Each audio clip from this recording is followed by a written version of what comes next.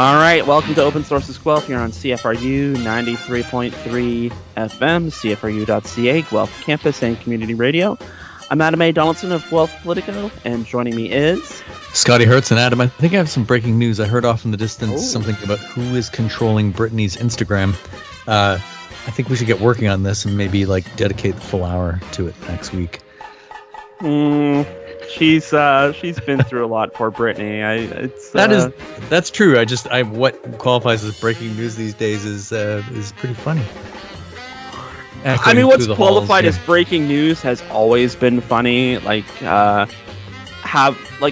If you watch the news, they'll say breaking news, but it was a story that broke 12 hours earlier, and it's well, it's not breaking news if it's broken.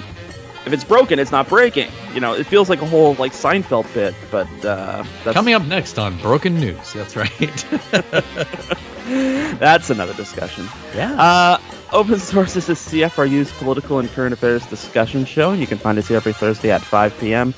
as we talk about the latest news items from Guelph, Ontario, Canada, and around the world, and we sometimes interview local newsmakers and politicians, which this week will be Ward 2 City Councillor Rodrigo Galler, who is going to talk with us about the city's efforts to eliminate homelessness and not his approval, but the council's approval of the new project at 65 Delhi Street earlier this week.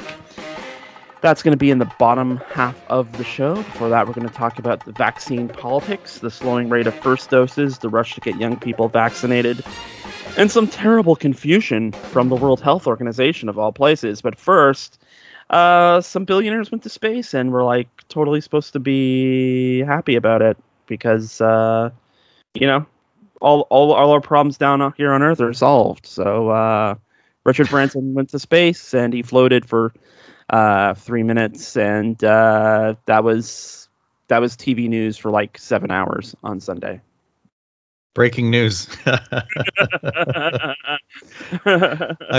think it was a tweet. Somebody said that the Soviet space dogs back in the day were up higher, longer, and did way more science than Branson and company ever will.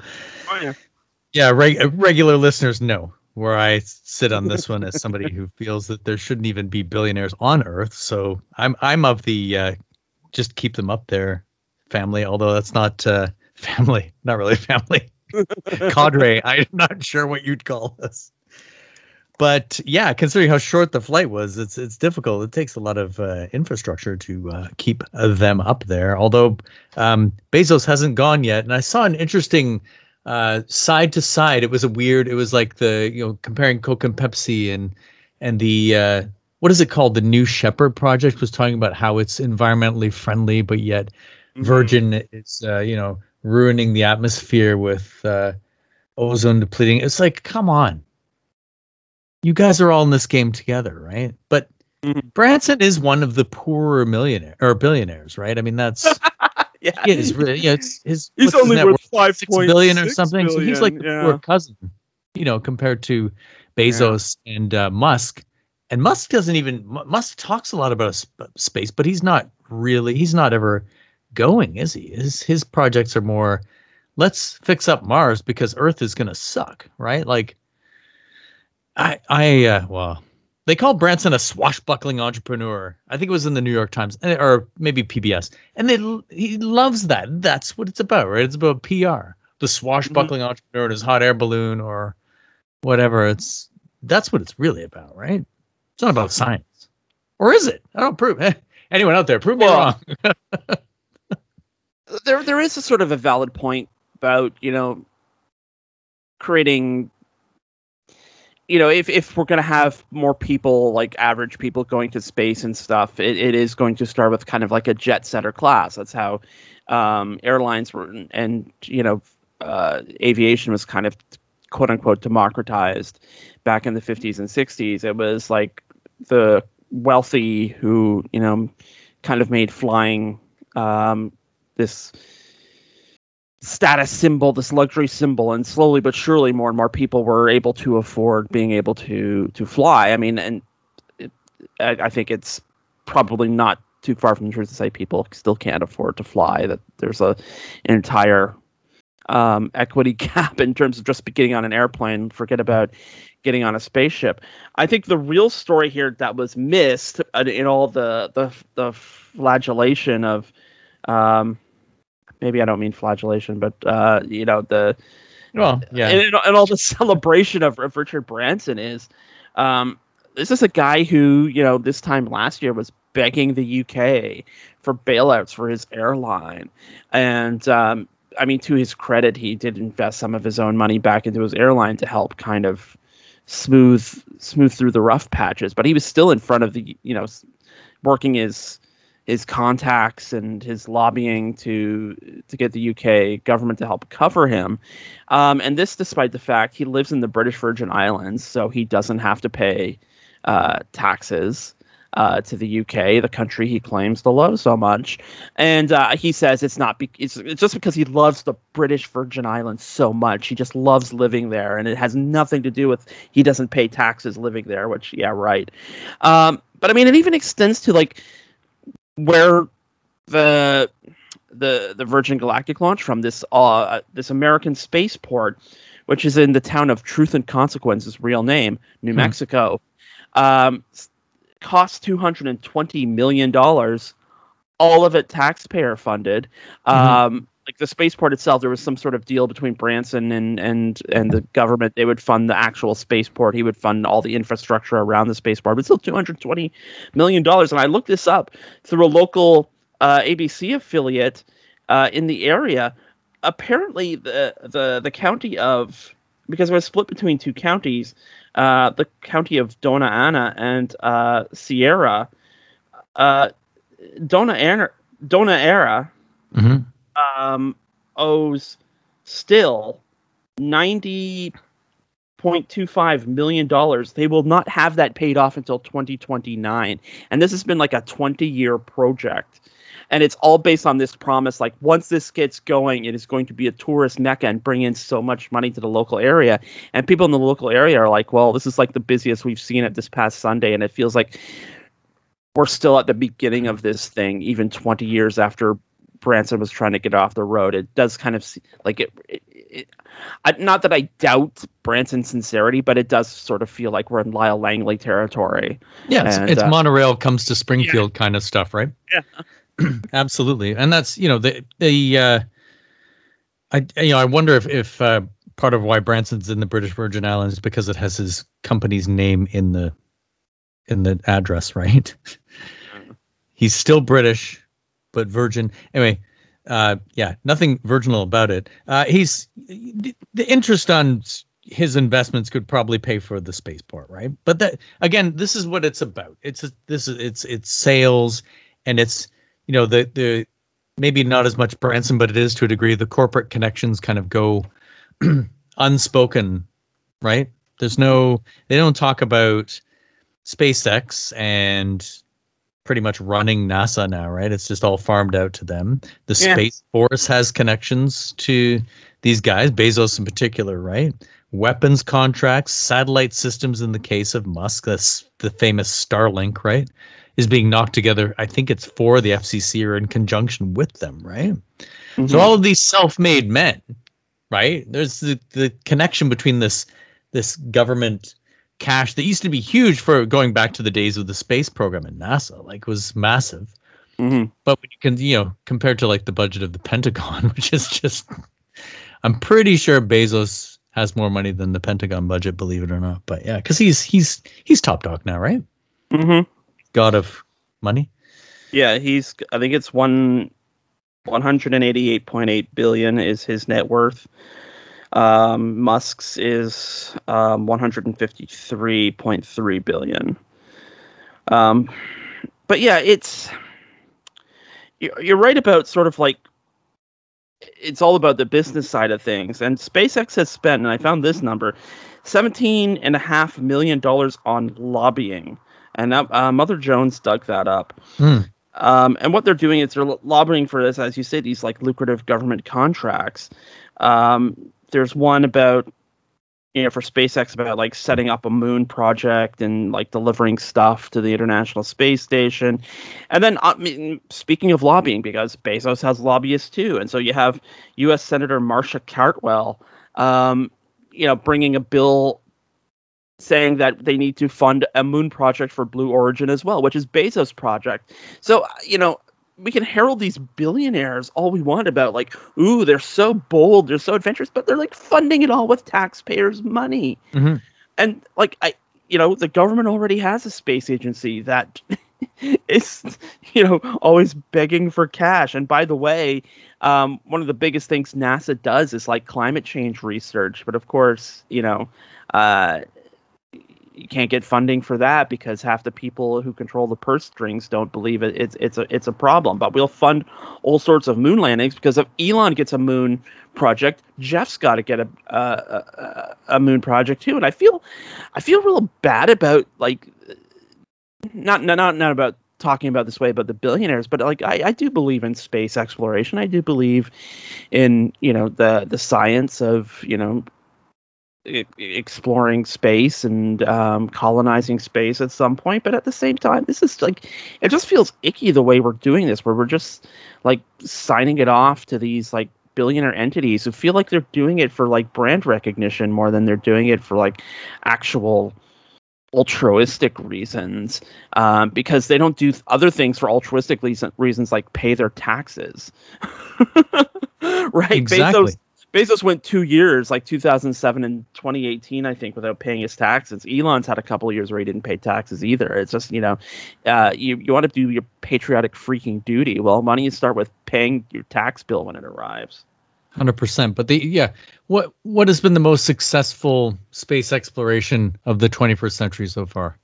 Pretty much the robots on Mars, right? So unpersoned yeah.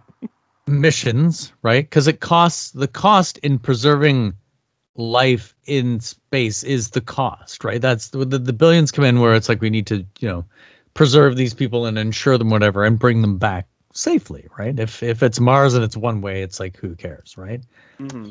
But in terms of data and things coming back and other countries involved too, it is automatic missions. Mm-hmm. The early Mars one of the early Mars projects is still sending data back, right? After all these years, they're like, oh, it might last 90 days. And years later, the thing sends a photo every once in a while. I'm still here. That's real science. And like you mentioned the climate change science as well. It's like, if these clowns got it together and pooled even some of their chump change investments, all of that could go a long way towards coming up with solutions. Musk poses and has, well, my plant is all solar powered and electric cars and all that jive. That's all still just smoke and mirrors too. Who tell me a working person that that can afford a Tesla, right? Right. Well, and also, there's supposedly an affordable Tesla now. It's still not affordable, right? It's still this niche. It's still this product where it's like, well, it's green. It's like, well, is it really? You can deep dive into that for at least an hour, more time than we have to discuss this. But it's like there's a lot of shilling going on here for stuff that's suspect and to make the billionaires look good. Yeah, and unfortunately it's working because of like some of the gross laziness of people who work in TV news who feel more affinity for billionaires than they do for like regular working people, and it shows. They're just what I had. My biggest problem was just like the abject fawning. There was not a single minute of like critical coverage, and I like turned it off at a certain point when I realized that CNN wasn't going to move on till anything else until after Branson came back down. But apparently, CNN's Brian Stelter did try to inject some sort of critical discussion into it, like mildly, like talking about Branson's so-called climate change, his bona fides as a climate change activist, which go out the window when he's going to go floaty in space for a couple of minutes. But there was nothing critical about it. It was all fawning, and it's like really infuriating because they're like serious questions that these guys have to answer, and not just like, how cool is it going to be when you go into space? Pretty cool. Like, that's not insightful, and that's not that's not informative to the people, because like we'd all like to go to space. That would be cool. But unfortunately, I don't have $250,000 in my pocket to give to Richard Branson for the trip. So Branson gets off when he comes down and says, "Have him killed, man," or something. I don't know. We could have killed my mission. Yeah, he's always laughing, that guy. He's always yucking it up, eh? I wonder. Yeah, he's the billionaire Joker. He's gassing people with laughy gas somewhere. Anyway, speaking of medical treatments, vaccine politics are kind of back in the news because if you've been following the vaccine rollout, even here in Canada, where we're doing astoundingly well in terms of getting people vaccinated, all the progress being made right now is on the second doses. If you watch the numbers, even just locally, the second doses keep going up and up and up, and we are slowly cranking out first doses at a much slower rate now, even though I don't know how it is in other public health units, but here in Wellington, Dufferin, and Guelph, if you have not gotten your first shot yet, you can just roll up to any public health vaccine clinic and go in and tell them that you have not gotten a first shot yet, and they will move you to the front of the line. So queue jumping of a good kind, right? Well, queue jumping of a good kind, but I mean, this also plays into the fact that, I think a lot of the people, and I saw this on the news today, this poor woman in Kitchener-Waterloo who hasn't had time to. She works as a server in an area restaurant. She hasn't had time to go and get her vaccine yet, and somebody asked her if she'd gotten a customer had asked her if she'd gotten a vaccine. She said no, and they got kind of snippy with her. It's like, well, we'll give you a tip once you go get your vaccine. And she's like, well, that's kind of rude because I'm working all the time, and vaccine clinics are open 8 to 8. So what am I supposed to do? I think that's where the sort of gap is right now with the first doses, but.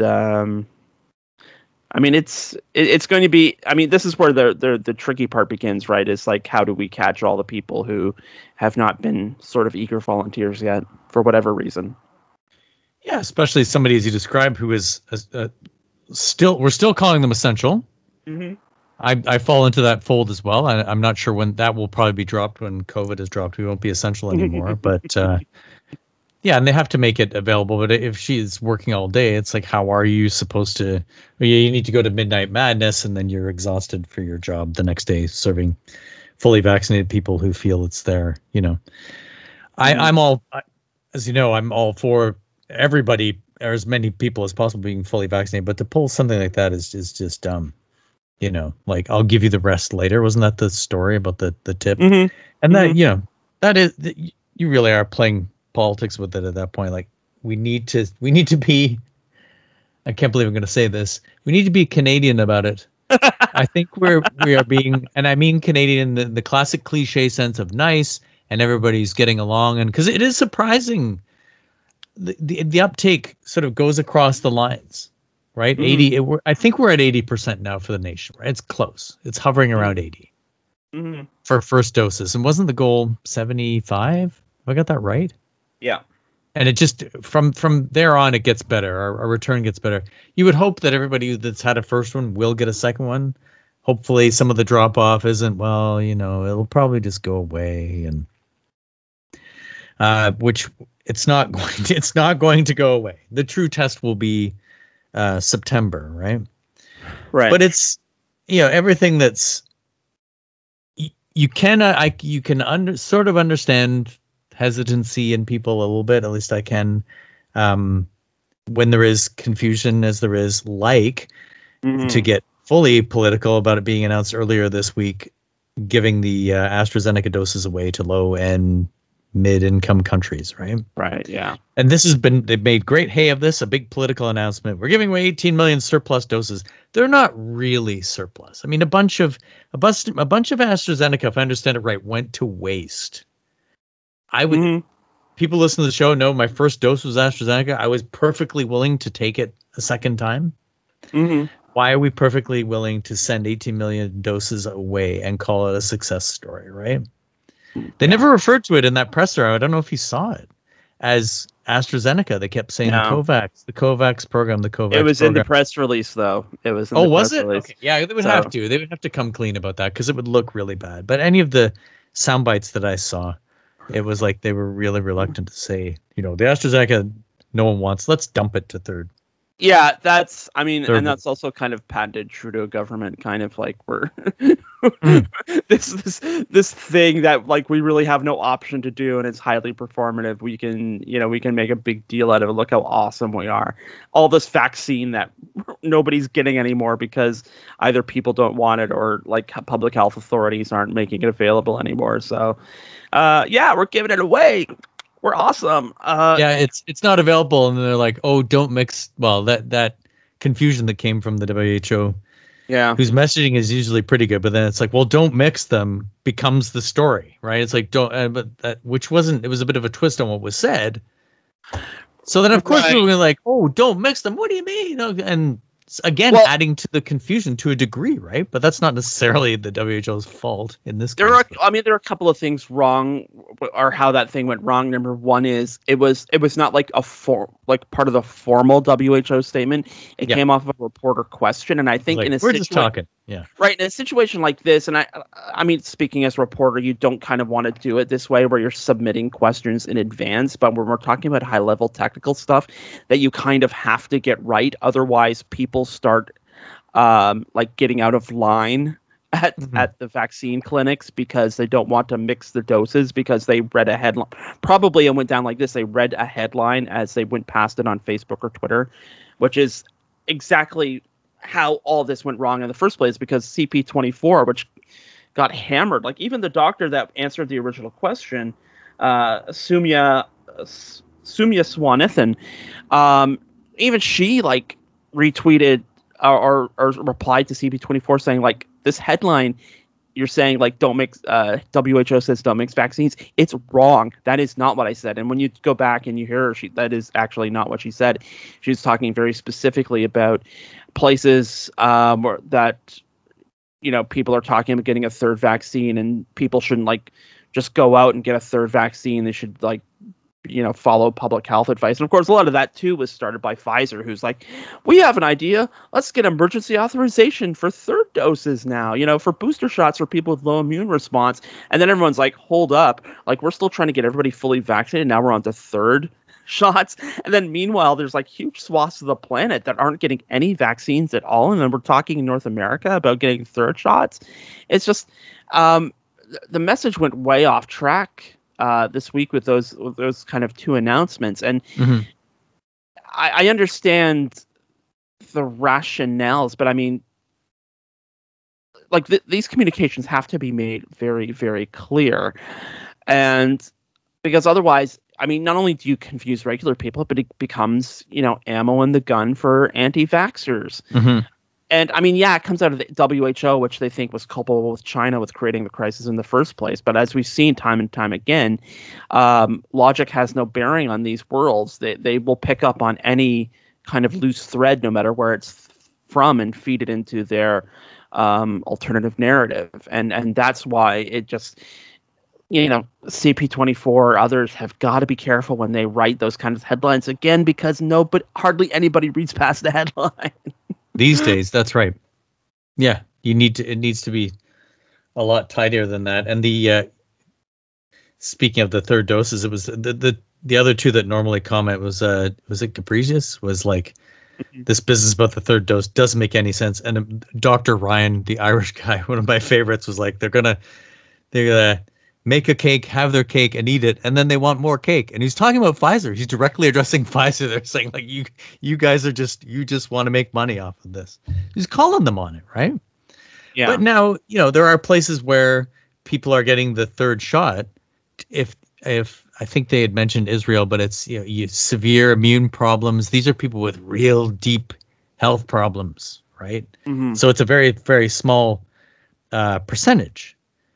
But yeah, and we may need, they will say we may need boosters in the future, but the common line right now is like, no, we don't need this right now. You need it.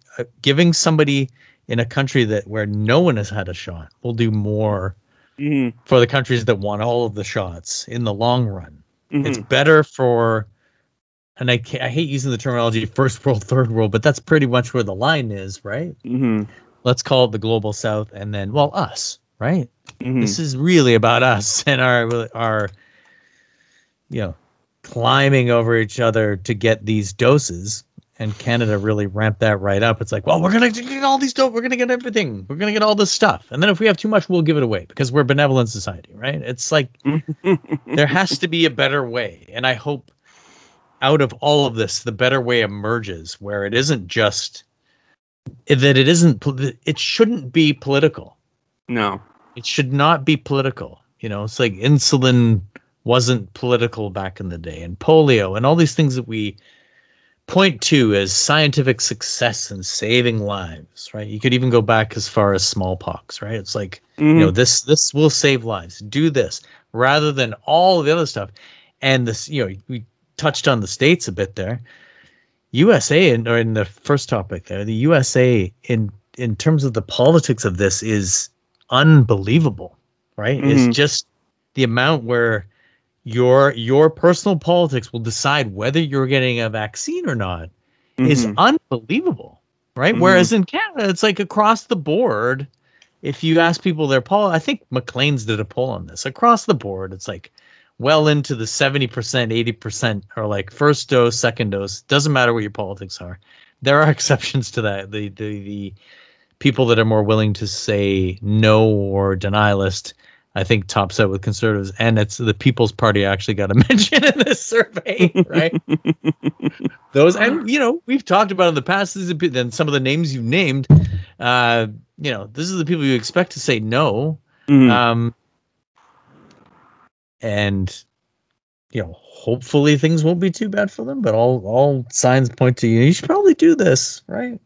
You gently encouraged, you forced. It's like, oh.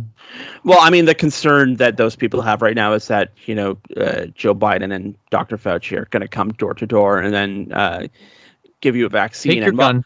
And while they're there, they're scouting for guns and Bibles and stuff. But I mean, it's funny, but it's not funny. And at the same time, all those guys, all these public health professionals are saying, like, this is now essentially a disease of the unvaccinated. That's who's going in the hospital. That's who's dying. And these are the people who are going to create the next mutation of COVID that may not be stopped by the vaccine. So it's like may have less, or the vaccines may have less of an effect. So it's, I mean, the imperatives there. You're not just, not doing this for you. You are actively harming the greater society and greater society's ability to get past the pandemic. But we have to leave that there and talk about local stuff. We're going to talk about housing with Ward 2 Councillor Rodrigo Goller after this break. You are listening to Open Sources Guelph here on CFRU 93.3 FM, CFRU.ca, Guelph Campus and Community Radio.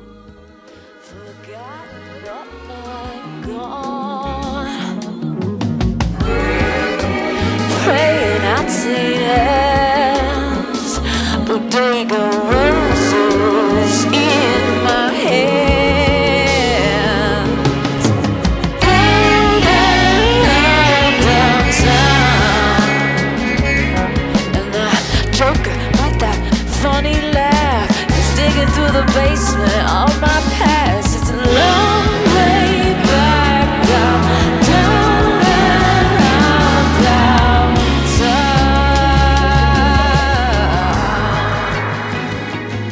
And that was our Royal Cat Records pick of the week. Royal Cat Records, 21 Macdonnell, the Little Big Record Shop in downtown Guelph. That's from St. Vincent's newish album. I think it came out a bit earlier this year, but it is charted on the wonderful CFRU chart, available at cfru.ca. The album is called Daddy's Home, and the song is Down and Out Downtown. If you haven't heard it, it's new to you. So. Material, right? It's like, I have served it up on the plate. Adam, over to you. Yes. Oh shoot, what are we going to? Oh, yeah. I killed the moment. I apologize. Let me just consult my notes here really quick. There we go. Yeah, so we had Rodrigo Goller. We recorded an interview with him earlier this week. And if you've been paying attention to stuff happening at City Hall, there's been a lot of movement this year. Speaking of things happening this year, around taking action on homelessness and getting people like supportive housing, transition housing, all types of different housing. Local social housing, which has been a need very much needed in the community for years. And Rodrigo Galler has been pretty outspoken about the need, and two of the projects that have come forward so far have been in his backyard, Grace Gardens, and now the 65 Delhi Street project, which was approved at City Council on Monday. And we talk about all that good housing stuff with him in this interview, and stay tuned for a little bit of a preview of next Monday's meeting about potential motions concerning speeding in Guelph neighborhoods. So we will throw it to the interview right now. So Rodrigo Galler, thank you so much for coming back to the show. We're glad to have you back. My pleasure, Adam. Good to be here.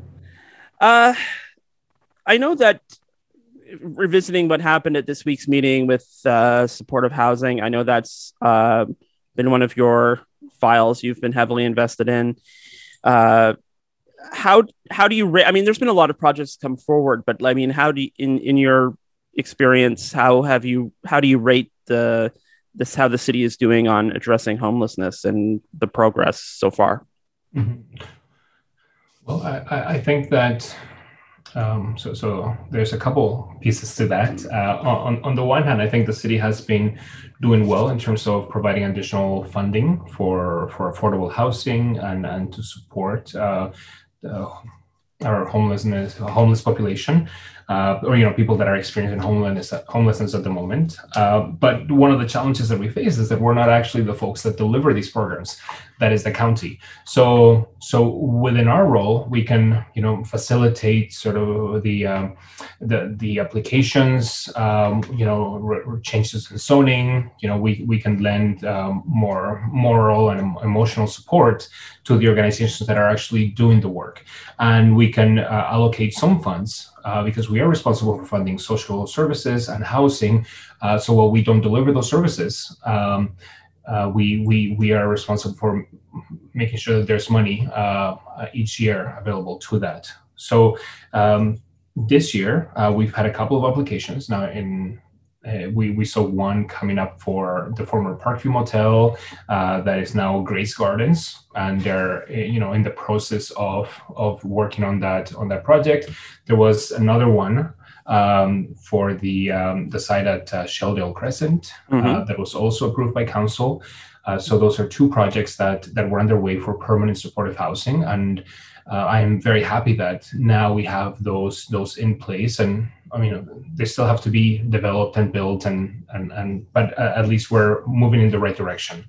And as you alluded, this week at City Council, the council planning meeting, we received a staff recommendation to approve units for transitional housing over at 65 Delhi.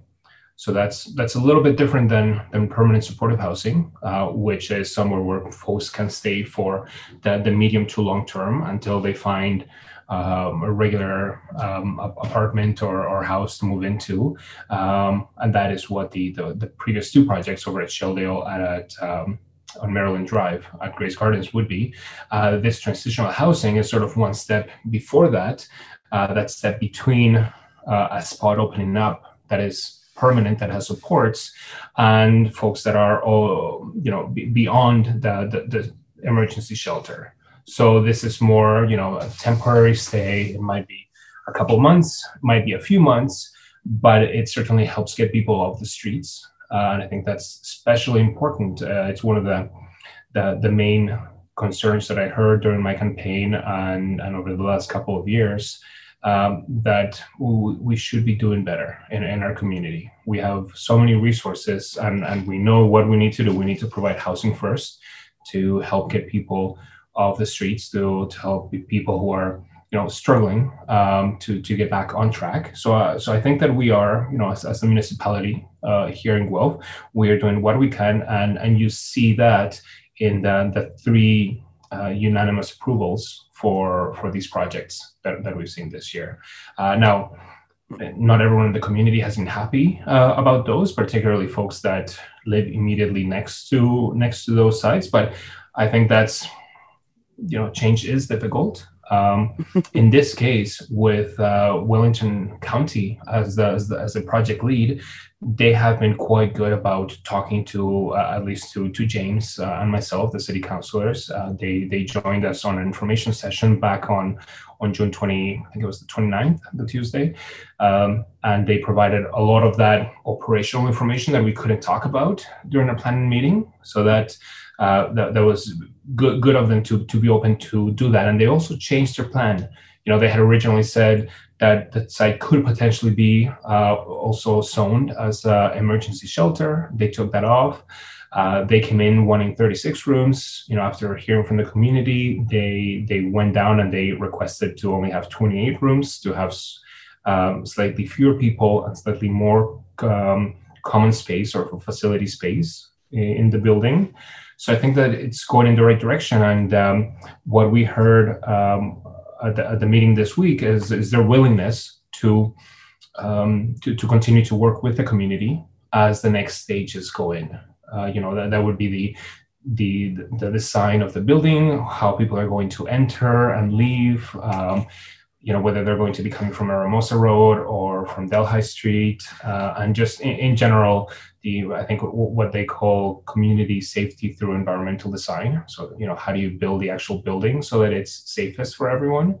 So I think we're moving in the right direction when we think that 2 years ago, there was no permanent supportive or housing in Guelph. I think now that we have 2 projects underway, we're in the right direction.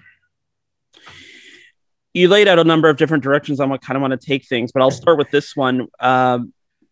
You did mention the County of Wellington. I know that Mayor Guthrie sits on that board as kind of an ex officio member. He doesn't have voting powers, but I mean, as a project like 65 Delhi, it's the city and the county essentially working together on this. It's a county managed. It's in the city of Guelph. It's helping people who live here.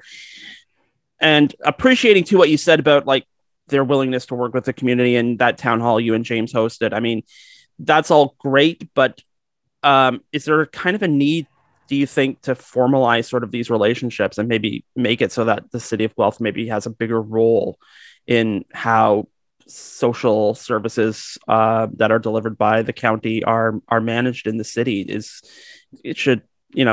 Maybe the city of Guelph have more say in those things, or at least more of a voice or a voting voice, as it were? So, yes, short answer, yes.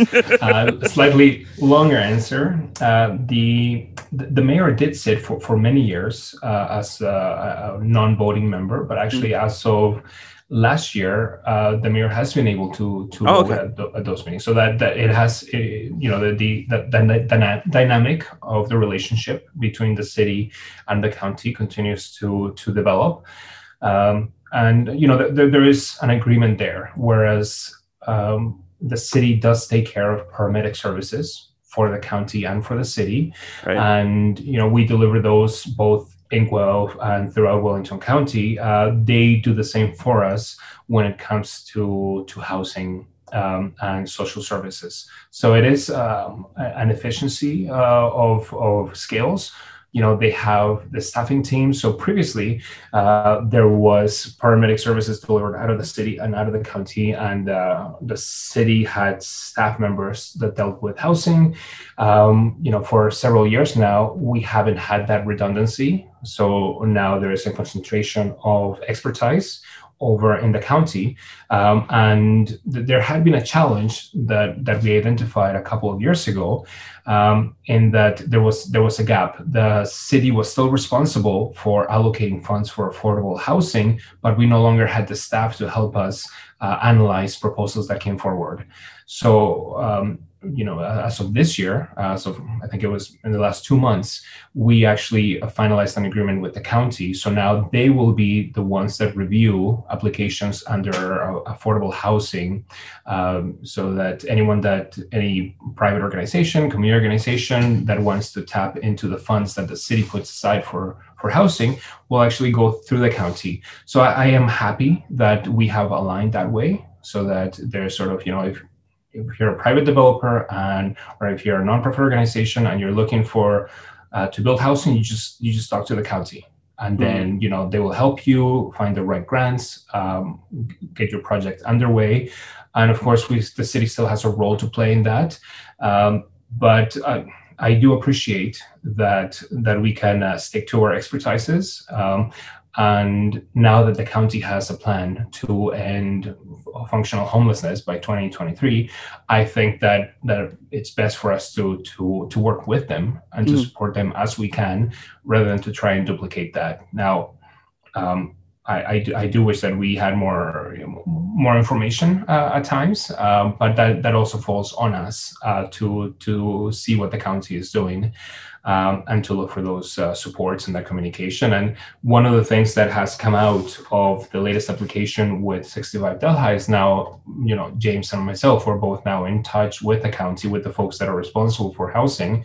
We got a chance to meet face to face in virtual reality online. So I'm going to continue working on those relationships. But no, I don't think that we should be trying to duplicate or to deliver the same service that the county is doing. I think we need to work more closely and support them to do the great work that they're doing. Since, it's an unusual circumstance that the two of the three projects you were talking about are in your ward. Both of them kind of controversial in their own way. I'm wondering if you could enlighten us about, and this was kind of addressed at the meeting too, Grace Gardens had this sort of immediate visceral reaction from people. And as more was learned about the project, that seemed to kind of calm down a little. Was there kind of a similar track with what happened with 65 Delhi, or I guess, relatively speaking, you can't walk from Grace Gardens to 65 Delhi relatively quickly, but there's kind of the same kind of neighborhood. They're in kind of the same rough neighborhood. So, what's the reaction to 65 Delhi stronger because it's the second project, or how would you compare those two engagements with the community and how it turned out?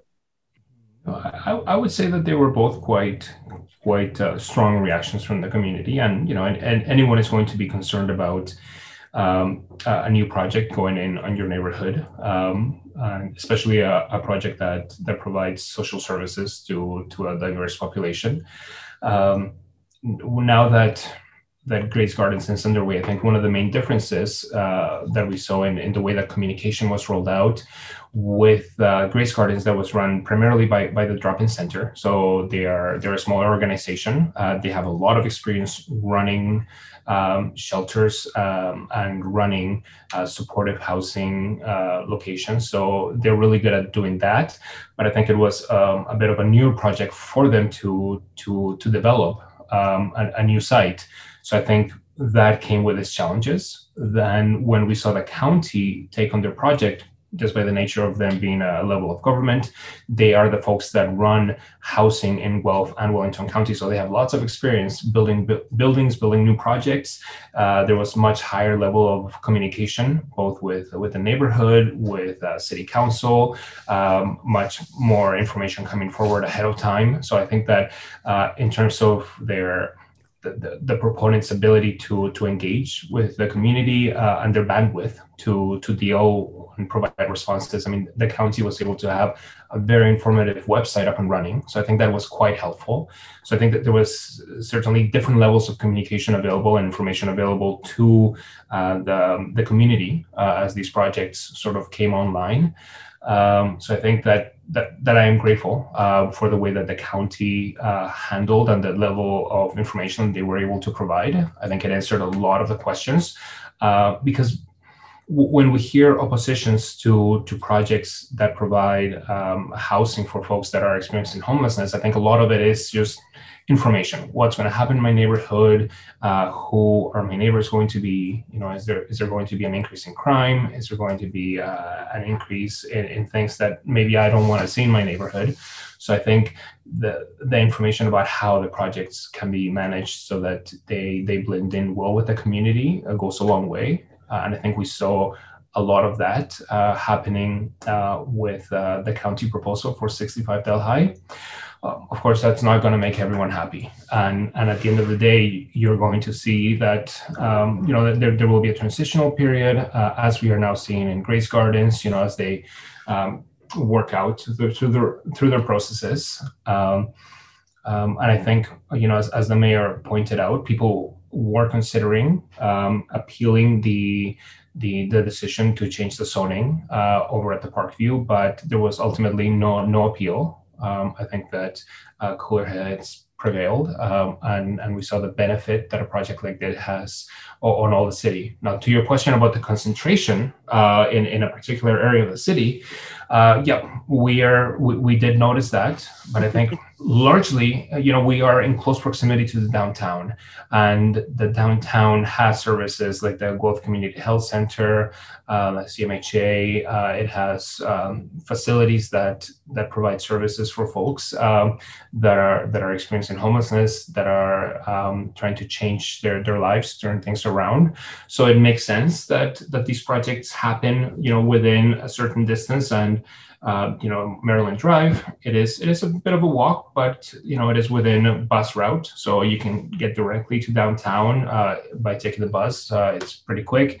The Shelldale location, it's also it's a bit of a walk, but you can also access it busing. True. And 65 Delhi, it's actually a short walk to the downtown core. So I think that we will likely see other projects like this in that sort of ring around the downtown to access services.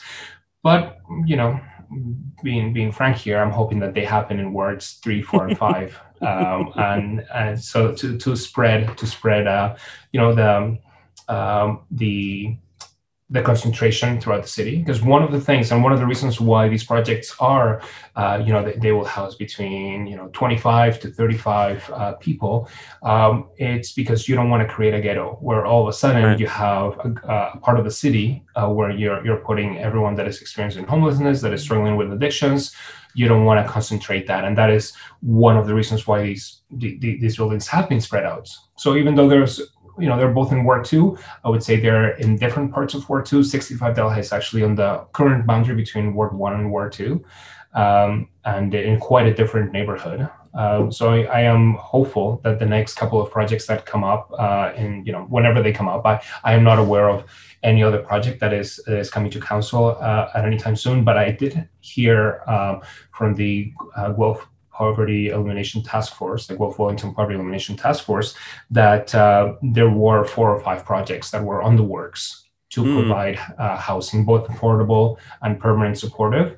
So I'm hopeful that in the next year or two, we'll see those coming to the city. Because ultimately, we have about 150 folks at any given time that are experiencing homelessness in Guelph. And at the point where we have about 150 permanent supportive housing units, then we'll have an ability to effectively provide housing for someone that finds themselves on the streets without having to wait for an extended period before a spot becomes available. And then that's how we eliminate homelessness, which is have enough rooms for folks who are struggling in the city. Well, keeping in mind those four or five projects that might be coming back, I mean, again, 2 of the 3 have been in your ward. You and James do a lot of really great community engagement with your town halls. Is there lessons sort of like that you've learned that you could pass on to like future projects, like no matter where they're setting up in the city, in terms of like engaging people early, so that I think one of the things we continually hear from people is they feel like that this is kind of sprung on them, no matter how the project comes up, whether it's like in a press release or it comes up in a council delegation. People think that these projects kind of spring up overnight, and that is probably not the case in almost all the cases. So, I mean, just from your experience communicating to your constituents, like what's the best advice to sort of, I guess, soften the blow the next time one of these applications comes up? Yeah, no, absolutely. I mean, I think going through the proper channels of submitting an application for a change of zoning to the city, and then having the city deliver a notice to the residents in the area before they read about it in the newspaper is a great way to start. I think one of the challenges that we saw, for example, with Grace Gardens is that it was raised as an idea at a council meeting. I don't think any of the councilors were aware that it was going to happen, because it was a presentation to a different discussion topic that was dealing with funding for affordable housing. So the way that it came out in the media before the neighbors were notified, I think that was problematic. I think that it's best when the proponents and the county was better at doing this, communicates with the neighbors where they're planning to do this first, provides information, and then keeps an open dialogue to record the concerns raised by the community, and also to explain how those concerns are going to be addressed. I think that really goes a long way. So proactive communication ahead of time is best, because no one likes reading about something that's going to happen in your neighborhood in the newspaper, and you didn't know about it. Right. We have a couple of minutes left, but given what happened at Committee of the Whole a couple of weeks ago, and you said it was a main concern with your constituents, the speeding issue, are you going to try again to get 30 kilometers per hour, the new limit, or is that ship sailed? You're going to try again? Yes, I will. I've been speaking with the mayor, who has recently driven around, timing himself, going 40, going 30.